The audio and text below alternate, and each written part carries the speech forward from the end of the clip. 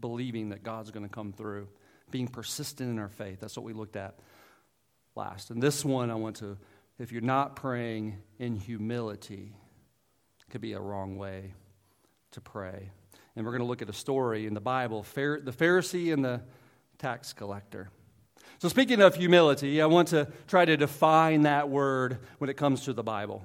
Now, there are some terms that you can think of when it comes to humility, that being poor or weak, being afflicted, being brought low is humility.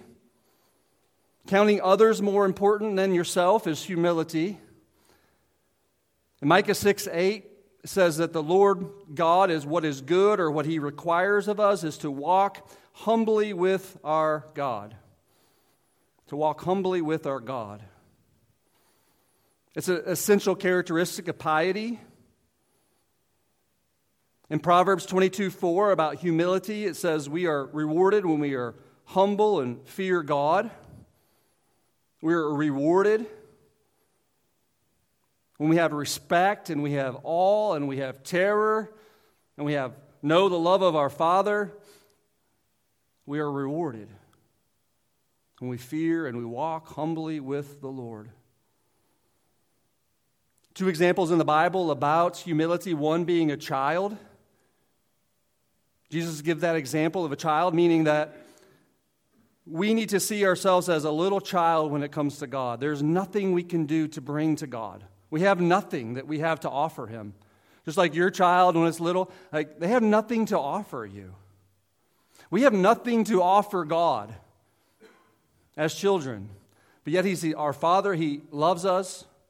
That is coming to Him in humility, that we're totally dependent upon our Father. The other example, of course, is Christ. That Christ came to this earth. He took on flesh. He was the servant of all servants to a point of death on the cross. He served everyone with humility. He is our example of humility.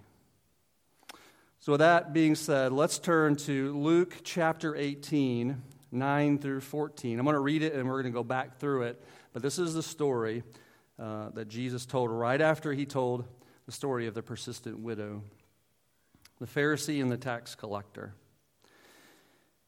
He, Jesus, also told this parable to some who trusted in themselves that they were righteous and treated others with contempt. Verse 10. 2 men went up into the temple to pray, one a Pharisee and the other a tax collector. The Pharisee, standing by himself, prayed thus: God, I thank you that I am not like other men, extortioners, unjust, idolaters, or even like the tax collector. I fast twice a week and I give tithe of all that I get. But, 13, the tax collector, standing far off, would not even lift up his eyes to heaven, but beat his breast, saying, God, be merciful to me, a sinner.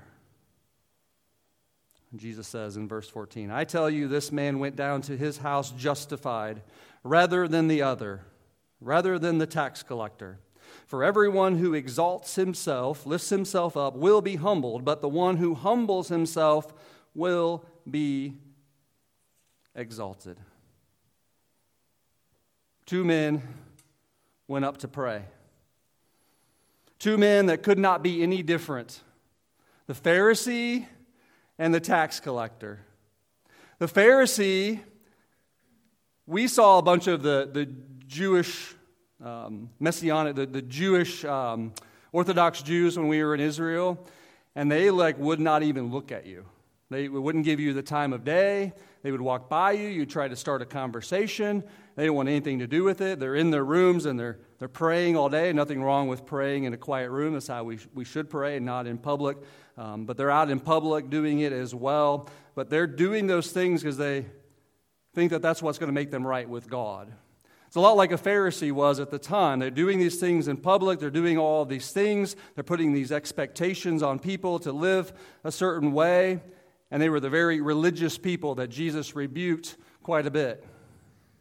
Then you have the tax collector who grew up as a Jewish, but then became a tax collector for the Roman government, and the Jews just absolutely hated them because they are now collecting and forcing people to give taxes for those that are oppressing their people.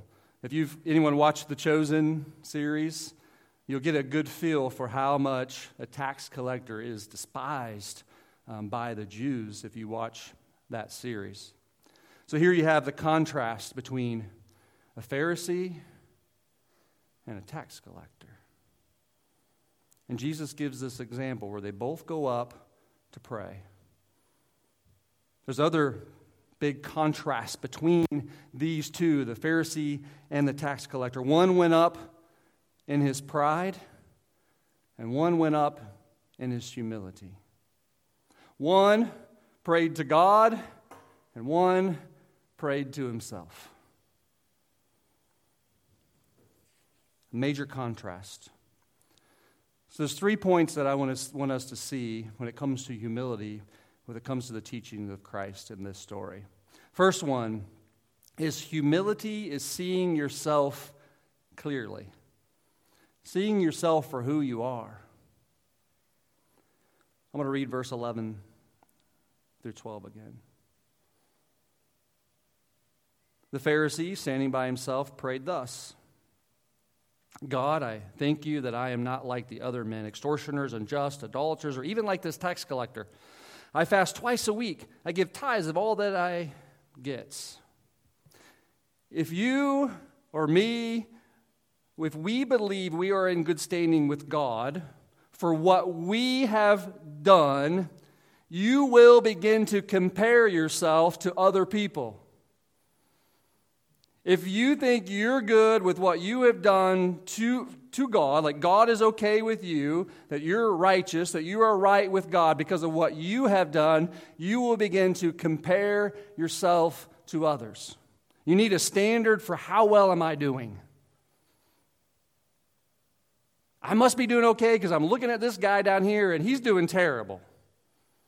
He's like a tax collector. Like he's sinning all the time. He's doing that. So I must be okay with God. I must be doing all right.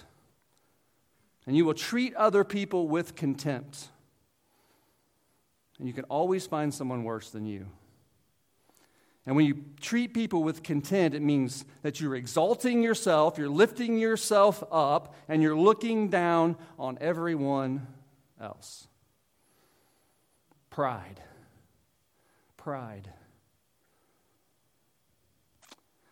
There's not many things we can make fun of in this world anymore, but one of them that I've held on to is a Philadelphia lawyer.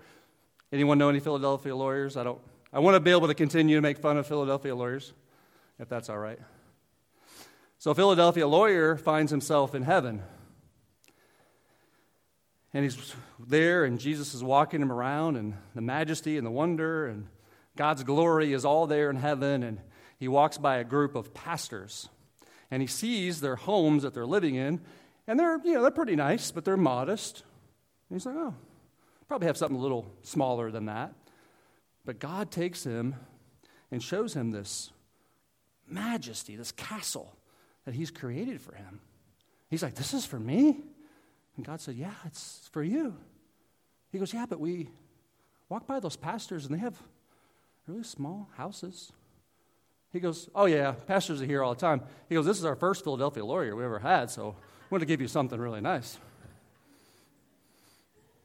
So pride. We don't want to be prideful.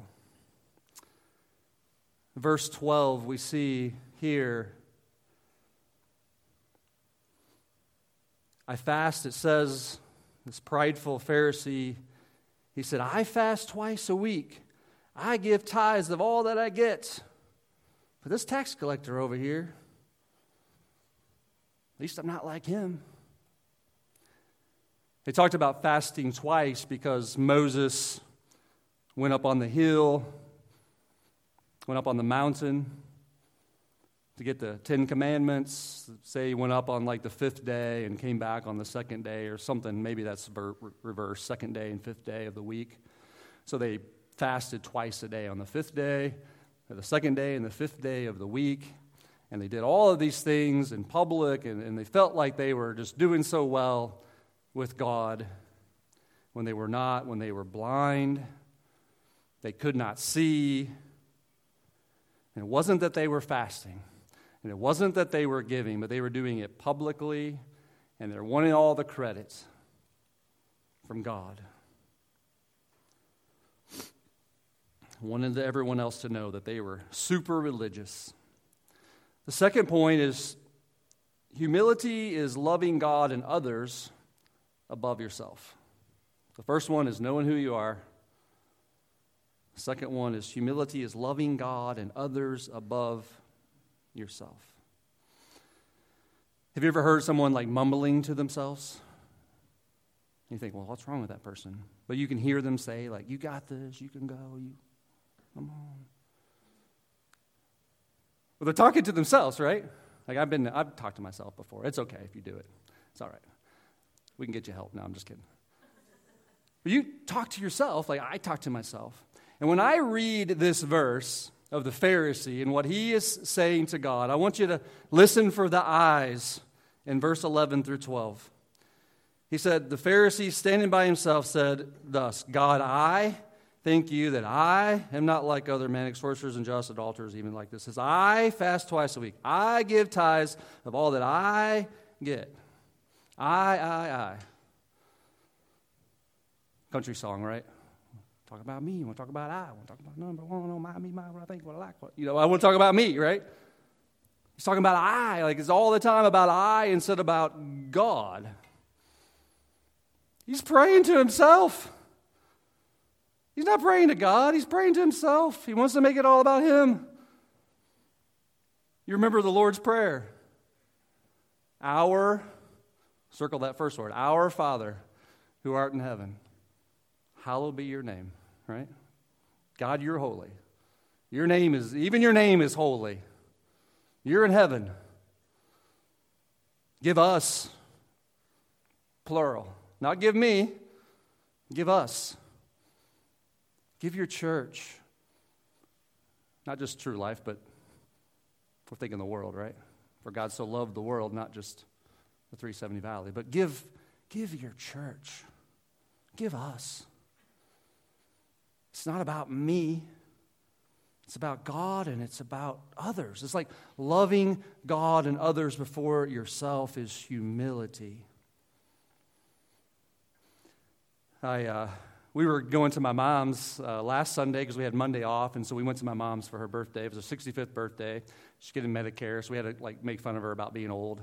And we walked up and we're like, Mom, you smell like being gay. Like, what's going on? But she took it with strides. But so we were on the way down, and we stopped in a small rural town in Missouri, kind of like where I grew up.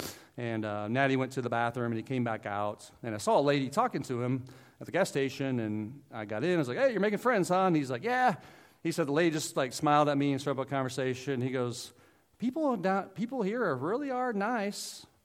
And I said, yeah, usually people in a small town are very nice. They're typically nicer than someone in a city. So even though this area is pretty nice. I mean, I've used to work on the East Coast. Y'all are nice right here in St. Charles. But even nicer there. And I was wondering about that. I wonder why. I know it's part of the culture. I remember growing up, if you didn't wave at somebody, like your aunt or something, she'd call you, are you mad at me? No, I just didn't recognize you until you already passed. Okay, it's fine. But I was beginning to wonder that, and I think, if you do grow up poor or with less, and more dependent upon God, I think there is a sense of humility about you, which does make you nicer and which does make you more humble. I remember Tim Keller saying one time, he said, if you go into an affluent area, into a church, you're going to go in there and you're going to hear preaching about prosperity gospel, or you're going to be hearing about societal things or social justice or whatever. And not to say anything about that is wrong. But he said, you're going to hear that preaching because people want to hear what I can do. What can I do? What do I need to do to be right with God? What do I need to do to make myself feel better? And this is generally speaking, but he said, you go to a rural area and you go into a church, they're going to be preaching the gospel. There's nothing you can do apart from Christ. Nothing you can do. You're like a child. You have nothing to bring to your Father. Humility. Humility. Number 3, humility is simple, but yet it's hard, isn't it? Admitting that there's something wrong with me and that the only way to be right with God is through believing and putting my faith in Jesus, and there's nothing that I can do apart from Christ. Wow. Wowzers. Simple, but it's hard. I believe if we are humble, that Jesus can teach us. If we're humble. In God's Word, He can teach us. Verse 13.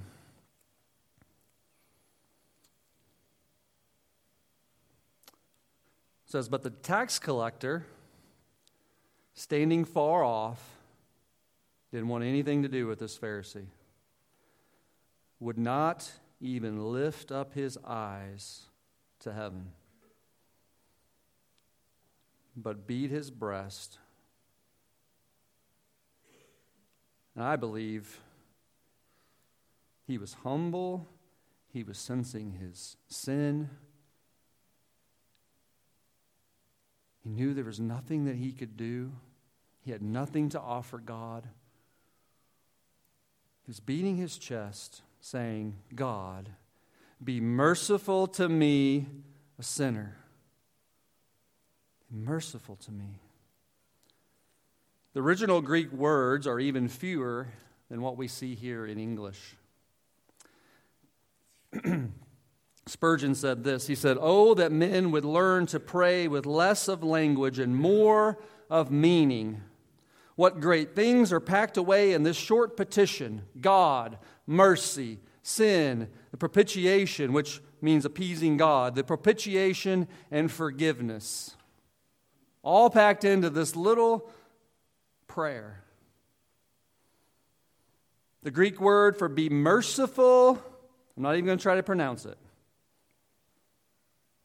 The other place that we see it is in Hebrews chapter 2, verse 17, where it is translated into the propitiation. The propitiation. The appeasement of God. That God is appeased that through His Son Jesus, our faith in Jesus, that God is appeased. That Christ had become like you and I in Hebrews chapter 2, verse 17. He had become like you and I. He had come in the flesh to become like you and I, to atone for our sins. That Christ in His sacrifice, that He atoned for our sins. It's the same word here, to be merciful. So basically the tax collector said this: God, have mercy on me. Through Jesus, I'm a sinner. God, have mercy on me. Through Jesus, I'm a sinner. He saw himself simply as a man who was a sinner and needed God's grace and needed God's mercy. And if we are humble, we can learn truth. In verse 14, it says, I tell you, this man went down to his house justified rather than the other. For everyone who exalts himself will be humbled, but the one who humbles himself will be exalted. The tax collector humbled himself, he brought himself low, and he was justified. His sins were atoned for, and thus he was exalted. He was lifted up high because of Christ. He was exalted. He was forgiven. Talking about pride, imagine how the Pharisees, how they took this news. That Jesus was saying that a tax collector had it together and understood better than they did. as someone who was a sinner who probably never did anything in their eyes to be right with God, and Jesus was saying he got it right and you're getting it wrong. Man, that just had to punch their pride just square on. But Jesus didn't hold back truth. The Bible says God will, here it says God will humble the proud if we refuse to be humble. So for the application for today, C.S. Lewis said this. He said, when we try really hard to be humble and we get there, we become proud of ourselves for getting there, and then we have to start all over again. Anyone with me on that one? It's like, yes, I'm humble. And they're like, oh no, now I'm prideful about it. I got to start all over. So honestly, we need to pray. We need to pray that God, the God of the universe, would humble us. That he would humble us. That we would truly desire him and his will.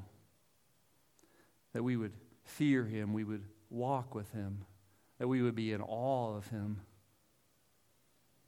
That we would tremble in front of him. That we would serve him and love him and know him. And we would put ourselves below everyone else to serve them, just as Christ did. That we would not see ourselves better than anyone else. That we would have humility. We need to pray for that God would do that work within us. So don't be like the lion and thinking you are all king of your own world. The parable says this. It says, Jesus told this parable to some who trusted in themselves that they were righteous, that they were right with God, and they despised others.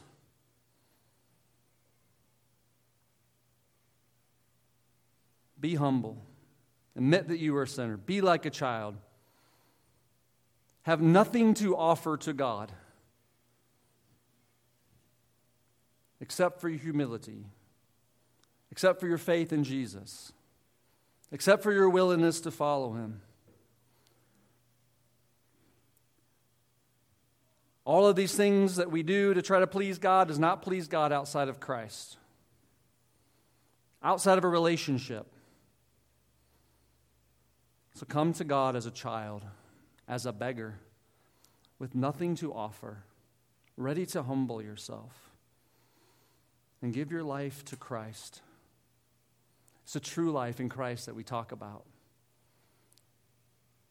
And it's not just eternal life. It's a life on this earth. It's a life of joy, of purpose, of meaning, of eternal significance. It's a life of hardship, but it's a life of joy to know that you are serving God and that he is doing work within you that's going to last for eternity. Like people's lives are going to be impacted by the work that he does through you.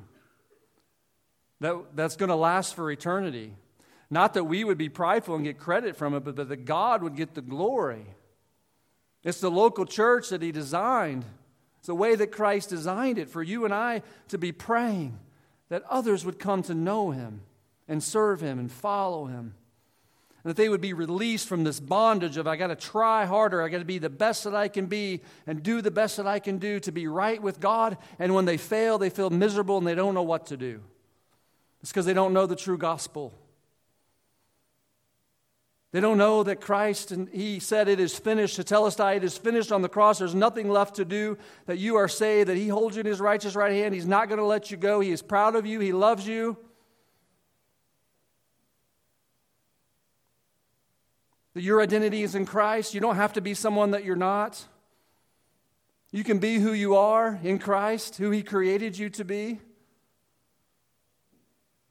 That is the true life that I want to live, that I want you to live. It's freeing. It's being who God created you to be. And you can't have that without humility. And you can't have that without a personal relationship with Jesus. And you can't have that without following Christ. If you've never done that before, you've never given your life, say, Lord, forgive me of my sins. I want to know you and follow you the rest of my life. I want to lay all these things at your feet that I've been trying to do to be right with you. I'm going to put my faith and trust in Jesus. I'm going to let him work within me. If you've never done that today, I would ask that you would pray. That you would go to the throne of the Lord in fear, in awe, in trembling, as a child who needs their father. I want you to look to the cross. That's why we have the cross behind me, one of the symbols that we use here in the church. We use it because it's where Jesus bled. It's where he died for me, for you. And it's the most humbling, self-sacrificing act that anyone has ever done. And it's love that they would lay down their lives for their friends. Let's pray. Heavenly Father, Lord, we can do nothing apart from you.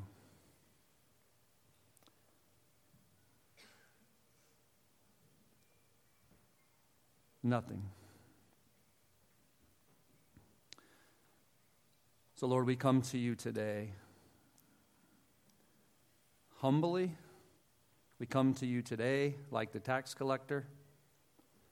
Lord, there's nothing that I can do to offer you. I know there's something wrong.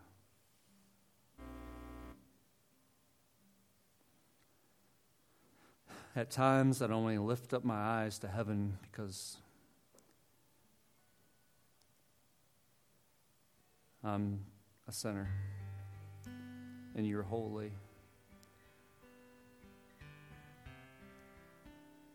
And that right there is where God works.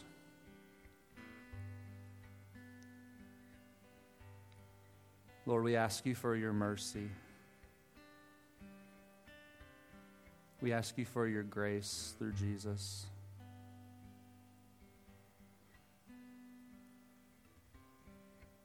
Forgive us. Forgive us of our pride. Help us to be humble. Help us to be more like Jesus. And when we fail, and we will, we know that we have a Heavenly Father who loves us. You love us, Lord. You will forgive us.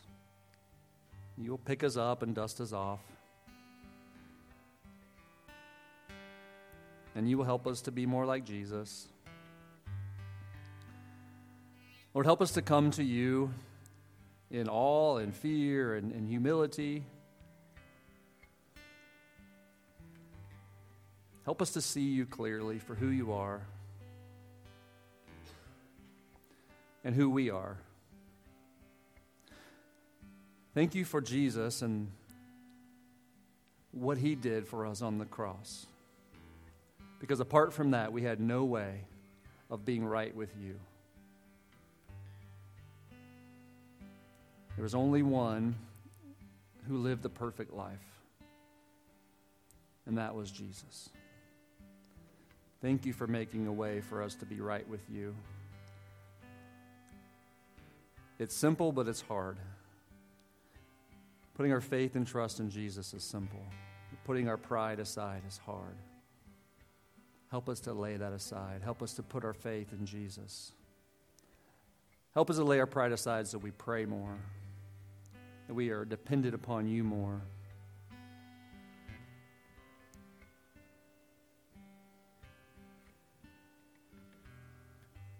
Lord, we love you. You're a good Father. And all God's people said, amen.